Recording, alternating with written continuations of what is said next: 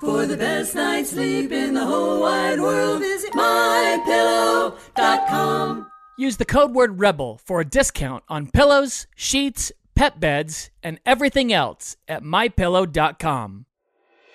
Woo! Rebels, it's that time. Can you feel it? Are you ready to be a great parent? Do you want to feel like you're back on your honeymoon? Well, we believe in you and God believes in you. Rebels, it's time to join the rebellion. It's time for Rebel Parenting. Good morning, Rebels, or good afternoon, or good evening, whenever you're listening to this. Hope you're having a great day. We've got a great program today with Dr. Ken Wilgus on this Best of the Best episode of Rebel Parenting. He's got a book called Feeding the Mouth That Bites You, which is not only a fantastic resource on raising your teen into adulthood, handing over autonomy, teaching them to be adults before they leave your home. It also has the number one resource on what to do if you find out your teen struggles with porn. We give this out. It's in the Rebel Resource Pack. It is a fantastic book and resource. You're going to love Dr. Ken. Here he is on today's edition of Rebel Parenting. Here we go. All right, third time's a charm, Rebels. My goodness. For those just joining us, we have done this 2 other times. I'm not sure if it's our end or your end, but either way, we want to push through this. We've got Dr. Ken Wilgus on the program today. He's got a book out called Biting the Mouth That Feeds You on parenting teens, and it is fantastic. Dr. Wilgus, thanks for being on the broadcast today. Thanks. It is Feeding the Mouth That Bites You. Feeding the Mouth That Bites You. Yes. Yeah.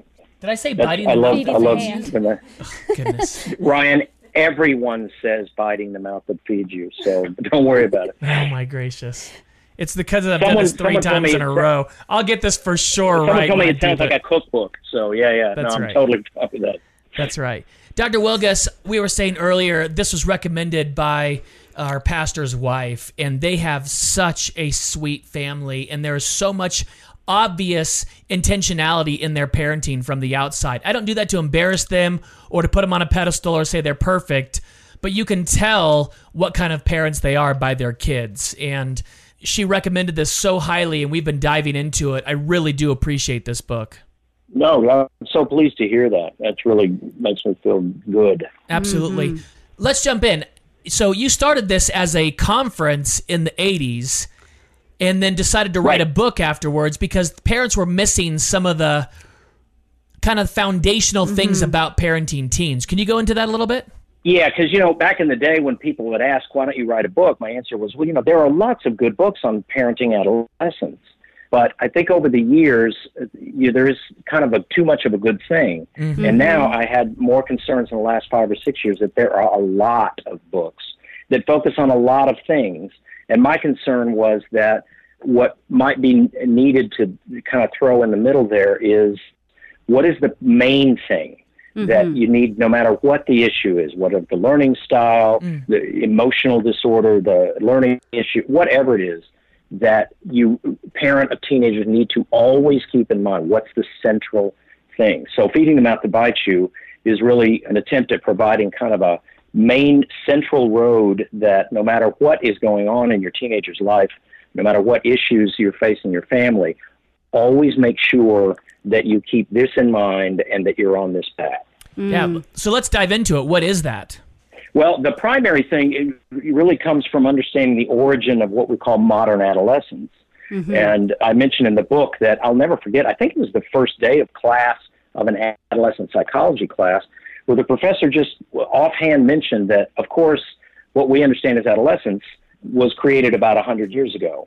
And that was stunning to me. And they said, and of course, the word teenager wasn't used until about 1941. Well, that's just weird and should stun everyone that hears that. That means that everything that you naturally think of when someone says, how teenagers are, and we all roll our eyes. They're sneaky, they're irritable, rebellious, they're disrespectful. Exactly. Just let it sink in for a minute that 150 years ago, no one would know what you're talking about. Wow. It didn't mean that there were not difficulties of young people that were even unique to young people, say 13 to 18. But what we consider, quote, normal problems are not normal at all. And is it stem from a problem we have culturally that only basically was created after the Industrial Revolution. And you can look up, there are other books that get more into this, but they don't tie it really to the parenting.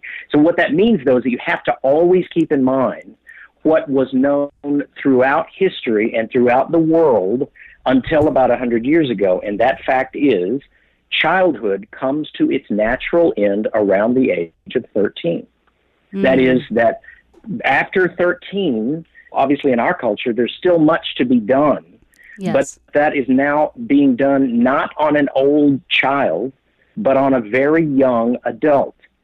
So, you know, when you're a 6-year-old, you tell them to go clean her room, and, you know, she doesn't like it, but, you know, goes and whatever. Or maybe even she used to do it. Now at 15, Dr. Williams, I've told her 4 times, and she doesn't even respond. Is it a hearing problem? Is it? No, that's no longer a child. And there's a characteristic set of issues that young adults have in how they are being treated and sensitivities, so that really, even if you don't know that they are adults by 13, somewhere deep in your teenager's soul, they kind of know it.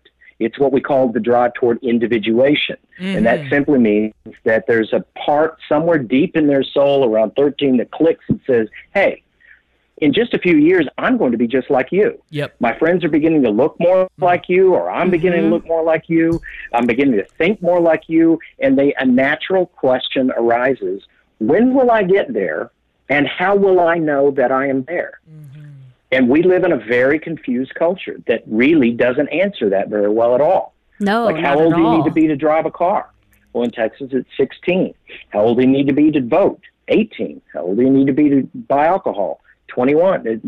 That's a weird set of answers. Yeah. Yes. So to a very reasonable question, we tend to not have a clear answer. Historically, you think of a bar mitzvah, for example, which, by the way, is where, you know, Jesus went to the temple at his 12th year, probably because they were poor. They go once a year, and it was his bar mitzvah year. There was a clarity about that. Yeah. Well, Jewish kids that I see now, they've been through bar mitzvah, but they're here in the West, in Texas here, and it doesn't mean anything necessarily like it used to. It's just a bigger But birthday. that's an important distinction. Yeah. Well, it kind of is with a big ceremony, but it doesn't change their status, and they can feel it. Exactly. So Yes. that it's meaningful that, you know, there's an ancient rabbi that said, up until 13, I talked to my son about God. And after 13, I talked to God about my son. So the point being is that what often happens is there's this assumption that parents are just going to lose effectiveness more and more because they're teenagers. And my contention is no, if you change your manner in which you intervene with them, you can make significant changes in your effectiveness. And that's really the whole goal, is to increase parents' effectiveness with their teenagers. Definitely.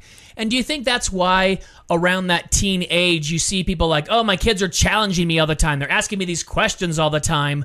But I think somewhere deep in their soul, they want to know answers. And it's like, well, I don't know if I believe everything I've been told. And so I want to ask questions because I need to know for myself. Yeah. And I think parents get scared. It's like, well, are you not believing things we've taught you anymore? No, I just want to know them for myself. I need more questions answered.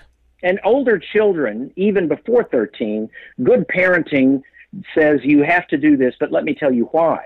But by adolescence, a lot of times the questions aren't actually questions. They're really challenging. In other words, why can't I go to so-and-so's for the night? Well, everyone else is going. Why can't I? And so you'll answer it. But the truth is, this teenager thinks you are ridiculous and wrong. So we talk about the communication chapter, but in that kind of example, it's not a matter of, you know, have we explained it? Yeah, we explained it several times. But you have to come to a point sometimes with teenagers saying, listen, I don't think you don't understand. I think you think I'm wrong. And we're just going to agree to disagree. So let me just be real clear. If I find that you went to that, there will be consequences because your nutty mom and I are so strong about this that we say no. But the critical factor is you have to also find times, and it's critical to find a way to be able to say, look, on this thing, you need to make your own decision about that. That's not up to us anymore. And parents today don't have any sense of the value or even the purpose of something like that. That's right. That happened to me. It was much later in life, but I remember I used to ride a motorcycle, and it was Thanksgiving one year in my family, and they had essentially an intervention with me about riding a motorcycle. And they dive into the first opening monologue about the dangers of riding a motorcycle, and I started waving my hands, and I go, listen, you have to understand, I know all these things. I know the chance, if I ride a motorcycle as a daily driver on a daily basis for X period of time, the chance of me getting into an accident is 100%. I understand that. You guys have to understand, I'm well aware of all the dangers. I'm choosing to do this anyway. And there was a really long pause. It was kind of an awkward pause. I'm like, I'm not trying to be rude. You're wasting your time. I know these things. You're just telling me them again for another time. Do I know you're concerned? Yes. Do I know you wish I didn't ride a motorcycle? Of course. I'm going to do it anyway.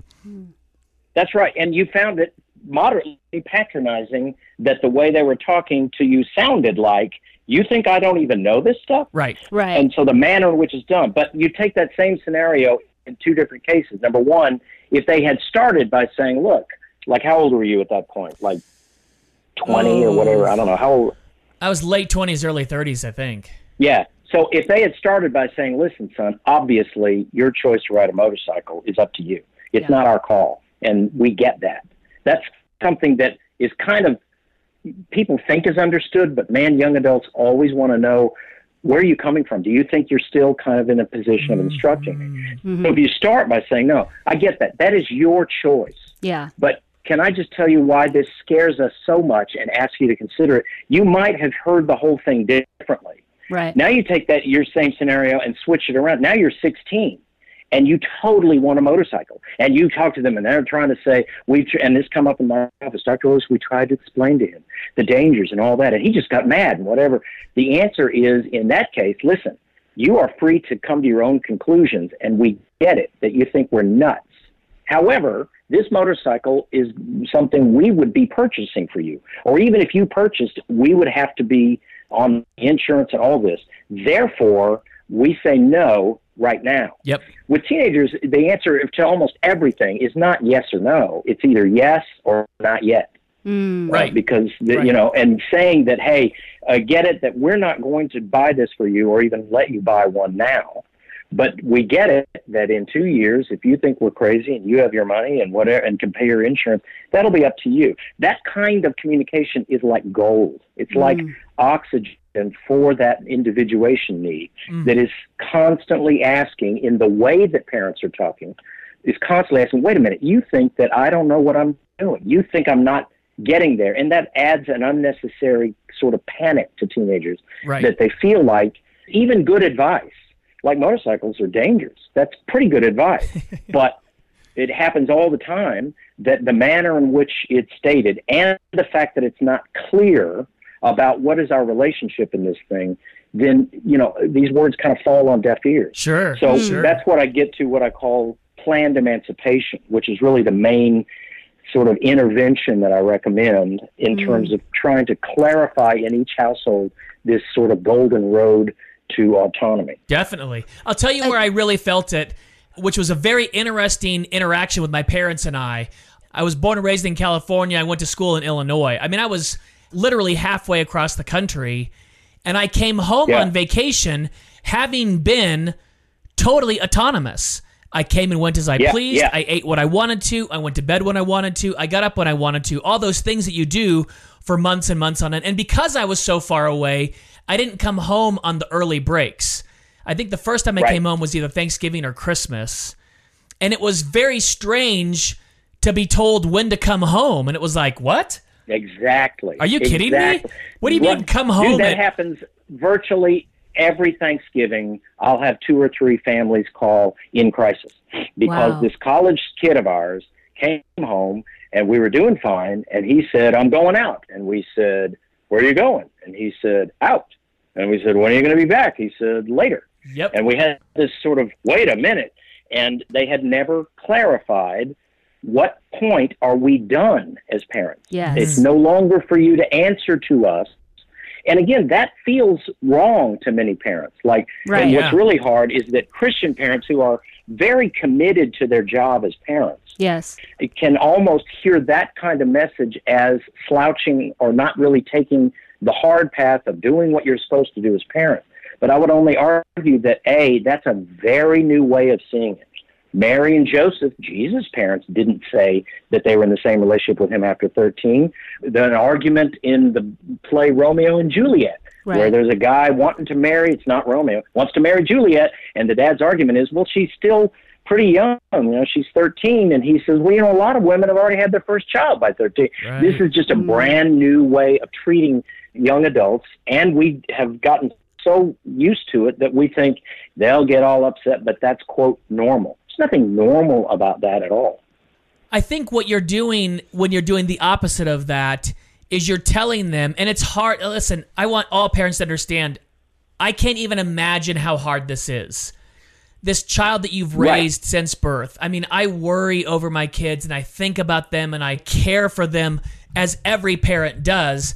But what you're allowing them to do is move into adulthood with your blessing. Mm-hmm. When they come home on break and they go, I'm going out, and you go, great, we'll see you when we see you. That's really, really hard. It feels like you're not doing your job as a parent, when in reality you're saying, you're an adult now. I still might be paying for your college, or you might be on my insurance plan, or, and you can be on your parents' insurance, I think, till 26. So it's driving at 16, voting at 18, drinking at 21, insurance till 26. These are all crazy things in a sense, and you're saying, I'm going to trust you with more responsibility, because you are reaching this age. And the key is it increases, not decreases, it increases a parent's influence rather than the fearful, which, by the way, gets into your own faith issue. Parenting is a faith journey for parents, that we claim that we understand that Jesus is our salvation and he is our assurance, and yet, she came home with an F in algebra. Oh, no, there's no God. We're ruined. Like, wait a minute. He is caring for your young adults even more than you are. Yeah. So that kind of panic, definitely teenagers get it, that, you don't really believe what you say you believe. So, for example, my kids, I'm not going to recommend stuff I didn't do. So on my kid's 13th birthday, you get whatever gifts, but also you get you don't ever have to clean your room anymore when we tell you to. That's now up to you to keep your room. And the key is not a privilege, it's a right. It's a freedom. Use your own judgment in keeping your room as clean or dirty as you see fit. That's revolutionary. Now, with freedom, always... Well, and it scares moms. I have literally had photographs brought to me. This room? You mean this? I give them that room. And don't bring up asthma. That comes up. It's not. I've done it for 30 years. Never had a kid die from asthma. Dust could kill him. No, it's not. But with freedom, always comes responsibility. So that means that, hey, you keep your room as clean or dirty as you see fit. It's up to you. We told you cleanliness is next to godliness, but maybe you think we're nuts. By the way, there's the washer and the dryer. You'll be doing your own laundry because, of course, you don't need your mommy and daddy to be taking care of your clothes. Yep. Also, you can keep food in your room as long as you can afford an exterminator. But since you can't, there'll be a fine for any cup, plate, anything we find in your room, because your room is attached to my house.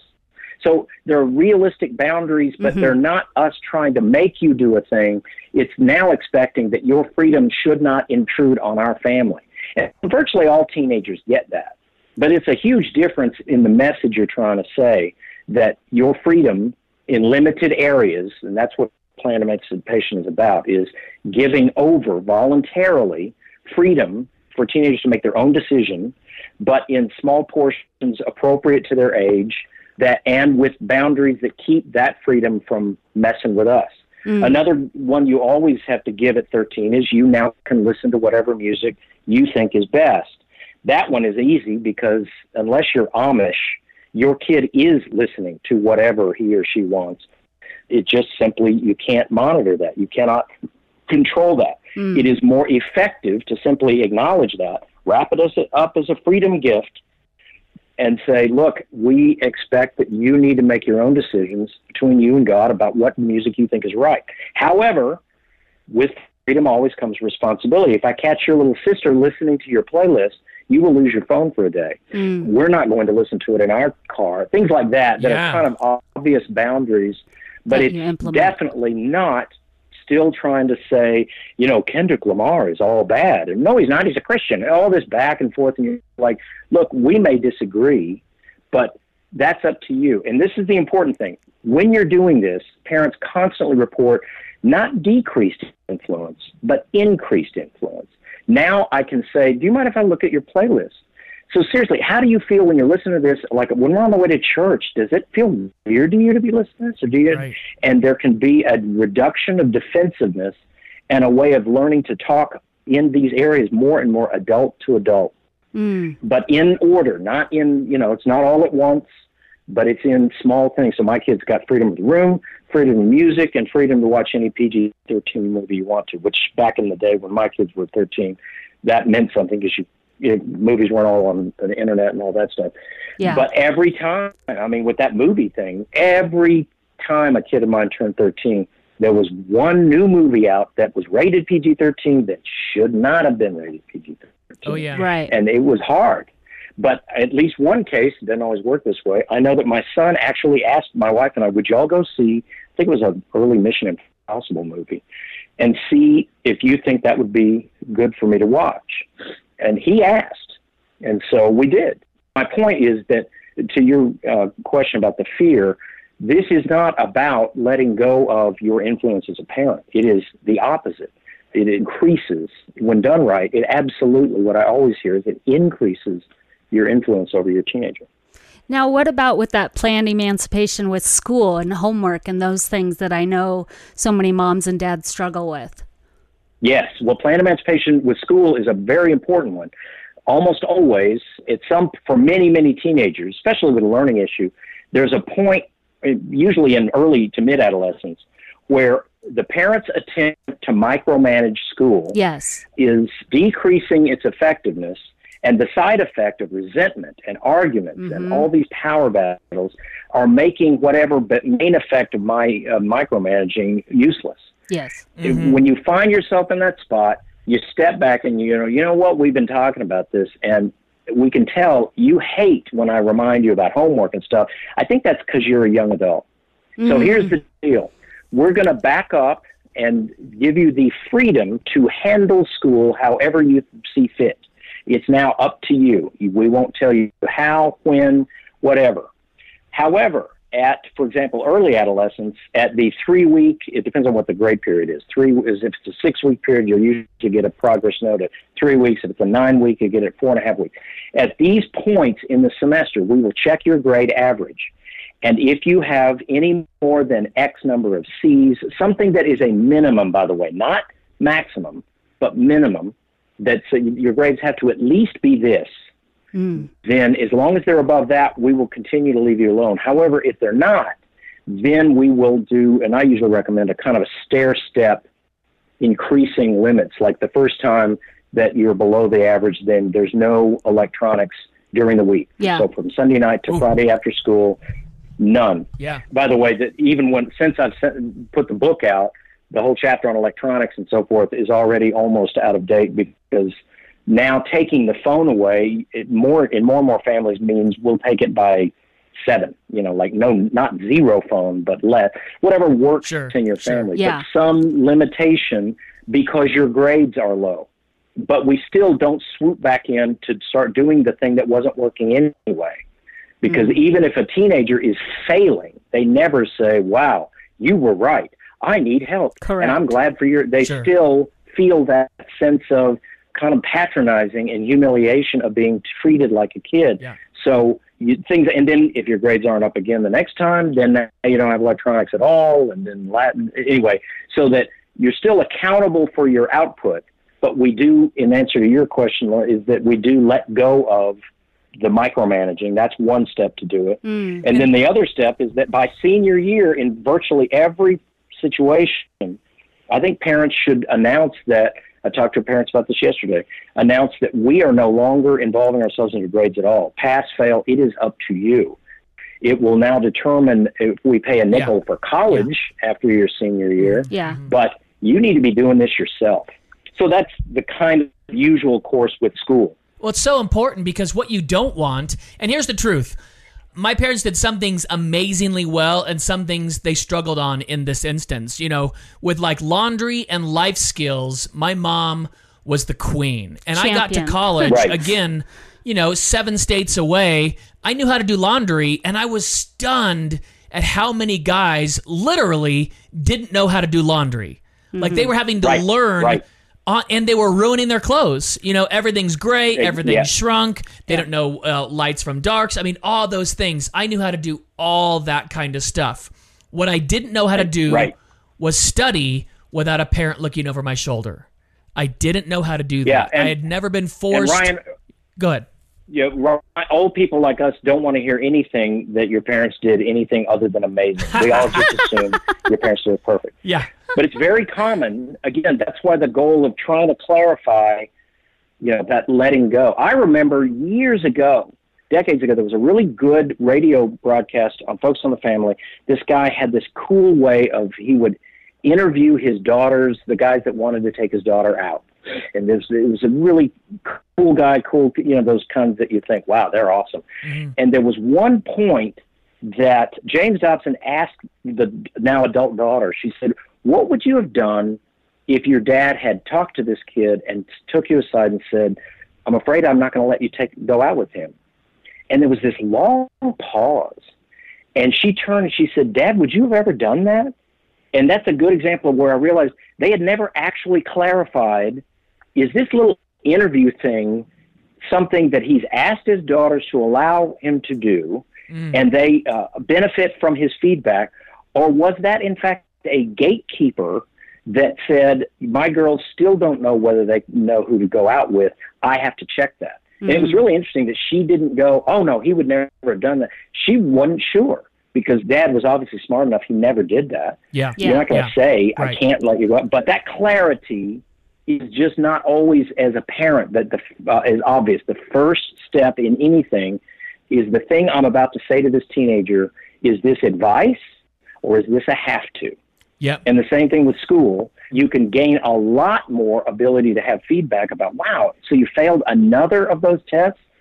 Dude, what were you thinking? What do you you can get feedback that's more than, I don't know, I'm fine. You can actually have, I don't know, I don't get what's on these tests, because they know that I'm not going to swoop in as a parent. I've already told you that. That's up to you. Sure. So I'm seriously just talking about advice. But what you have said, which I think is important for parents, is they are responsible for their output. So I can hear a parent out there being like, my kid is listening to this terrible music all day long, and their friends are horrible, and they're behaving, in these crazy ways, and you're like, whoa, whoa, whoa. The behavior is output. If they are talking back, if they are cursing, if they are being mean to a sibling, if they are getting bad grades, that is responsibility for output. And then if they are being irresponsible with output, then the limitations increase of, well, then we have to increase some limitations. And so parents still have all the power they think they do, but they're wielding it in a different way. And they're also measuring it in a different way, because when you use responsible, I want to be real clear that what is a little bit shaky for parents is I'm not, there's some really good parenting on children. Like I happen to like the Parenting with Love and Logic series, is a good example, that talks about the more responsibility your children of any age display, the more autonomy or the more privilege you'll allow. Yeah. I'm not talking about that. I'm talking about you get to a point where simply because of your age, you will now gain this freedom. Right. And a freedom isn't something that I take back. But with any freedom, then, you will be held accountable like any adult for your output. And so the manner in which it's done is critical. And if it's not done with a genuine spirit of peace and a spirit that says, look, we are looking forward to, we are for your autonomy eventually. We want you to get there. Even I've had some parents that sort of do these steps, like I've got charts in there, you kind of do the steps. But teenagers will come back and go, they didn't mean it at all. They didn't even like it. Sure. It was like that thing Dr. Wilgus told them to do. So you really need to prayerfully kind of be for this, that my teenager is wanting to know, am I ever going to, basically, will I grow up here in this house, or will I have to get away? Definitely. And too often, definitely, you just feel like you have to get away. I had a friend in high school, and his parents were trying to do this, and this is something parents can fall into on accident.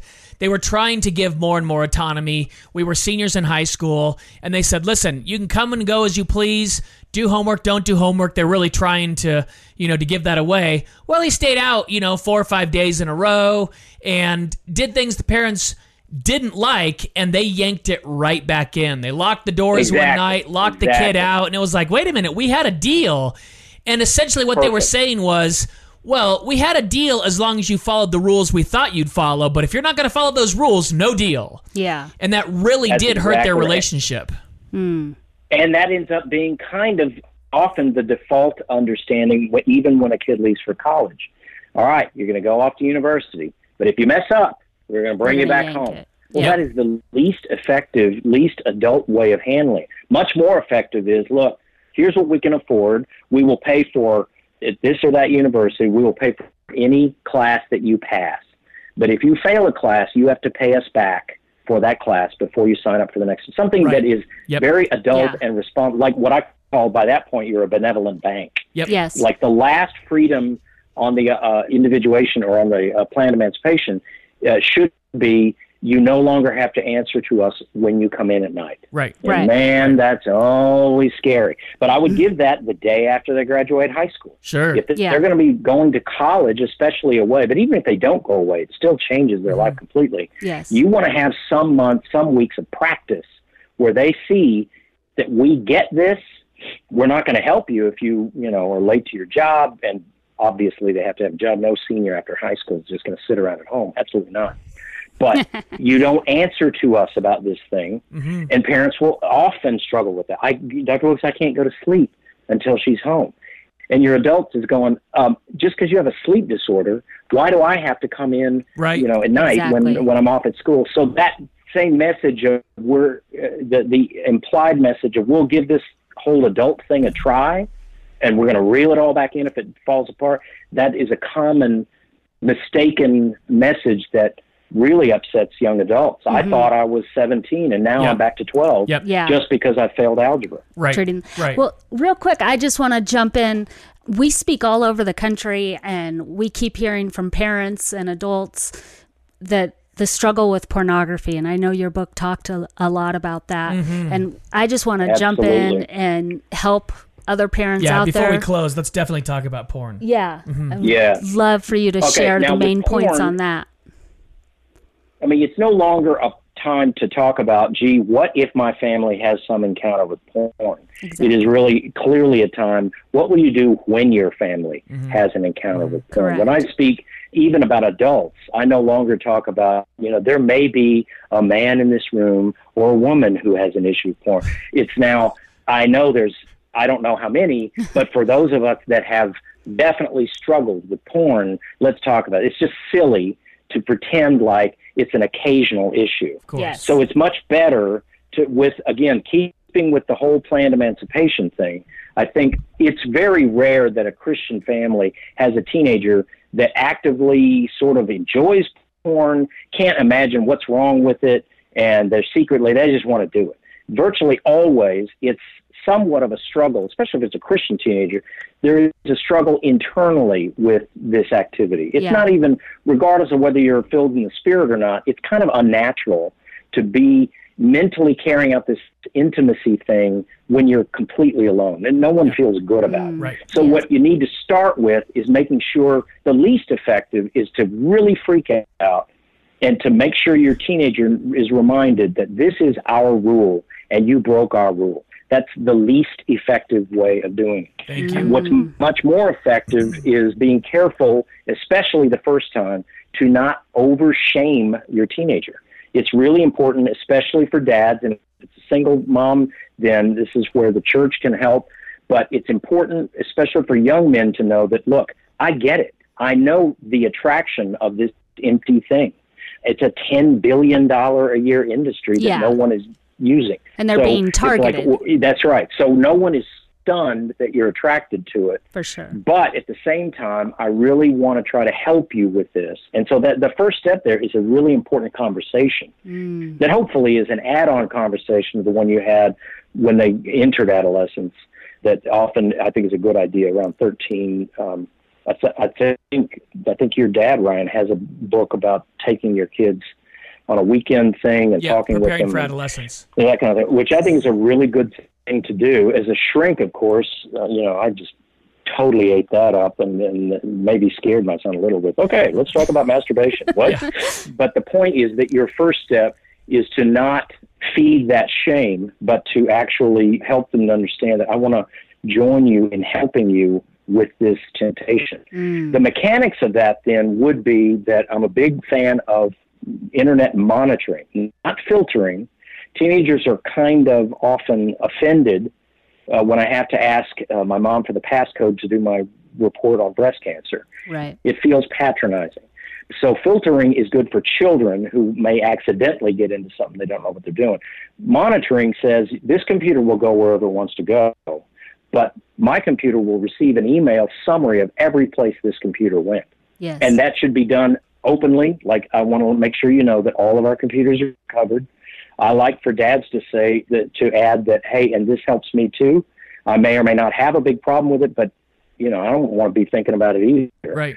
Correct. But we're monitoring because it's a real thing. And obviously, I think everyone knows this. It's not just a guy problem. Yes. But I don't want to overstate that. It is still mostly a guy problem. But it's definitely something to think about for both boys and young adult men and women. For sure. So monitoring is a good way to do that. You have second, third offense, then, I have no problem with, look, we're going to shut off the computer for a week, your access to it because of this. But I wouldn't mount those consequences so that this is the second time, so it's a month without computer. First of all, you kind of can't do that. Sure. But secondly, again, I would think of it more as repeated episodes are more triggering, more intense discussion, talking.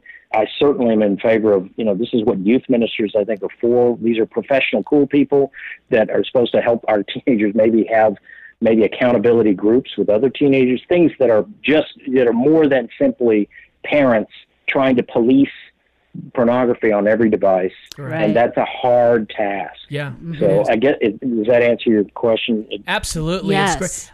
I have an additional you have to question. recognize their freedom. Sure. I have an additional question on that. As you're going for, autonomy with children, we don't do screens in bedrooms currently. Absolutely, yeah. Good for you. The screens are only in the living room where mom and dad are, or, if they're in our bedroom with us. And we don't do, laptops, iPads, video games in bedrooms. We don't allow online chat with video games, things like that. As they're getting older and older, do you release the screens to a bedroom where they can be? I mean, obviously, if you have a monitoring software, you have monitoring going on, and they know that. But what ages do you think are appropriate for when they can have the screens by themselves in their rooms? See, that's a really good question because I don't remember the recommended age I said in the book. But I do know that, number one, with any teenager, Christian parents are in a tough spot because for many, many households, there's far less monitoring of screens. And that's the right word that you're using. Not just the content, but literally screens. Like, no matter what you're doing, how much time are you spending on this screen? Right. So it's pretty common that parents I work with have these, according to their teenagers, ridiculous limits on the screens and all this stuff. That is tough. But I always say, dude, part of the problem is that there's this research coming out and it's looking really bad for screens. So, But my friends, just like anything else, and to your question, yes, there should be a point at which you change that monitoring, and that would include even in bedrooms. What I probably changed, though, is I would add that among the later things rather than even mid-adolescence. So I'm fine if you wait until senior year before you let her do that. That's fine with me.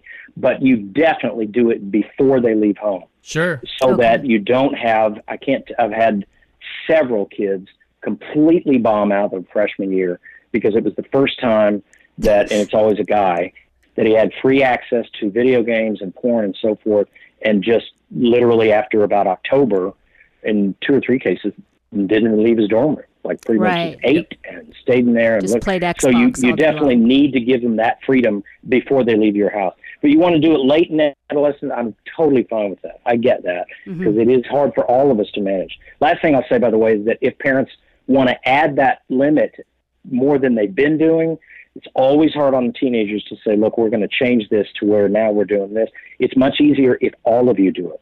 Like, it's not just bad for our teenagers to have screens in the room. It's bad for all of us to have screens in the room. Sure. So let's all do this. Now it's a house rule. We all put that up. A family rule. Yeah. That's great. I love you talking about the shift of having our adolescents as young adults and just coming from them not being big children. I think that whole shift in parenting is just huge. We had Mary Heffernan on from Five Mary's Farms, and she had a great quote that we've been using, and it's, if your child is old enough to swipe a screen, then they're old enough to do laundry. And it was like, oh, wait. The laundry, the washing machine is so easy. You turn a dial, it goes to this one, it works. It's using a cell phone is so much more difficult. It's like, oh, they can totally do this. Mm-hmm. That's awesome. Yes. And they'll be better for it. And I was interviewed by a therapist on the West Coast in California, actually in Silicon Valley, and she really liked the book. And she told me that limits on screens, like no screen parties, everyone comes over, they all put their phones in a basket and all that. That's very common in California, where this stuff comes from. Yeah. Yep. It felt like being in Texas, and I've heard similar from New York. I kind of think the hipper areas are way more aware of this than in the middle of the country where I am, that it's like we didn't get the memo that, oh yeah, people are not allowing this. Like the top school to get into in Silicon Valley has one computer in the whole school. It's in the admissions office. That's the one you try to get into, and you use paper and a pen, and this is hardly backward. I kind of think those of us that are thinking, well, you can't learn if you don't have a screen, apparently we're the backward ones. Right, okay. Right. That's good to know. Awesome. Dr. Welges, thank you so much for coming on. We really do appreciate it. We love giving parents, because this gives parents confidence. It's not fear-inducing. I hope it's so. confidence-giving, and you're really helping us with that. That's what I hope so. Thank you for saying that, Ryan. That's my goal. I appreciate it. Thank God you, bless. Doctor. Thank you so much for being on today. Y'all take care. You too. God bless. Thanks again for listening, Rebels. Thanks for sharing this with your friends and family. If you know someone with a teen, definitely pass this program on to them. Help them with this podcast. It's a great one. Thanks to Dr. Ken for joining us, and thank you to the Voice of the Martyrs for sponsoring us all year long. Persecution.com is their website for the Voice of the Martyrs. God bless, Rebels. We'll see you soon.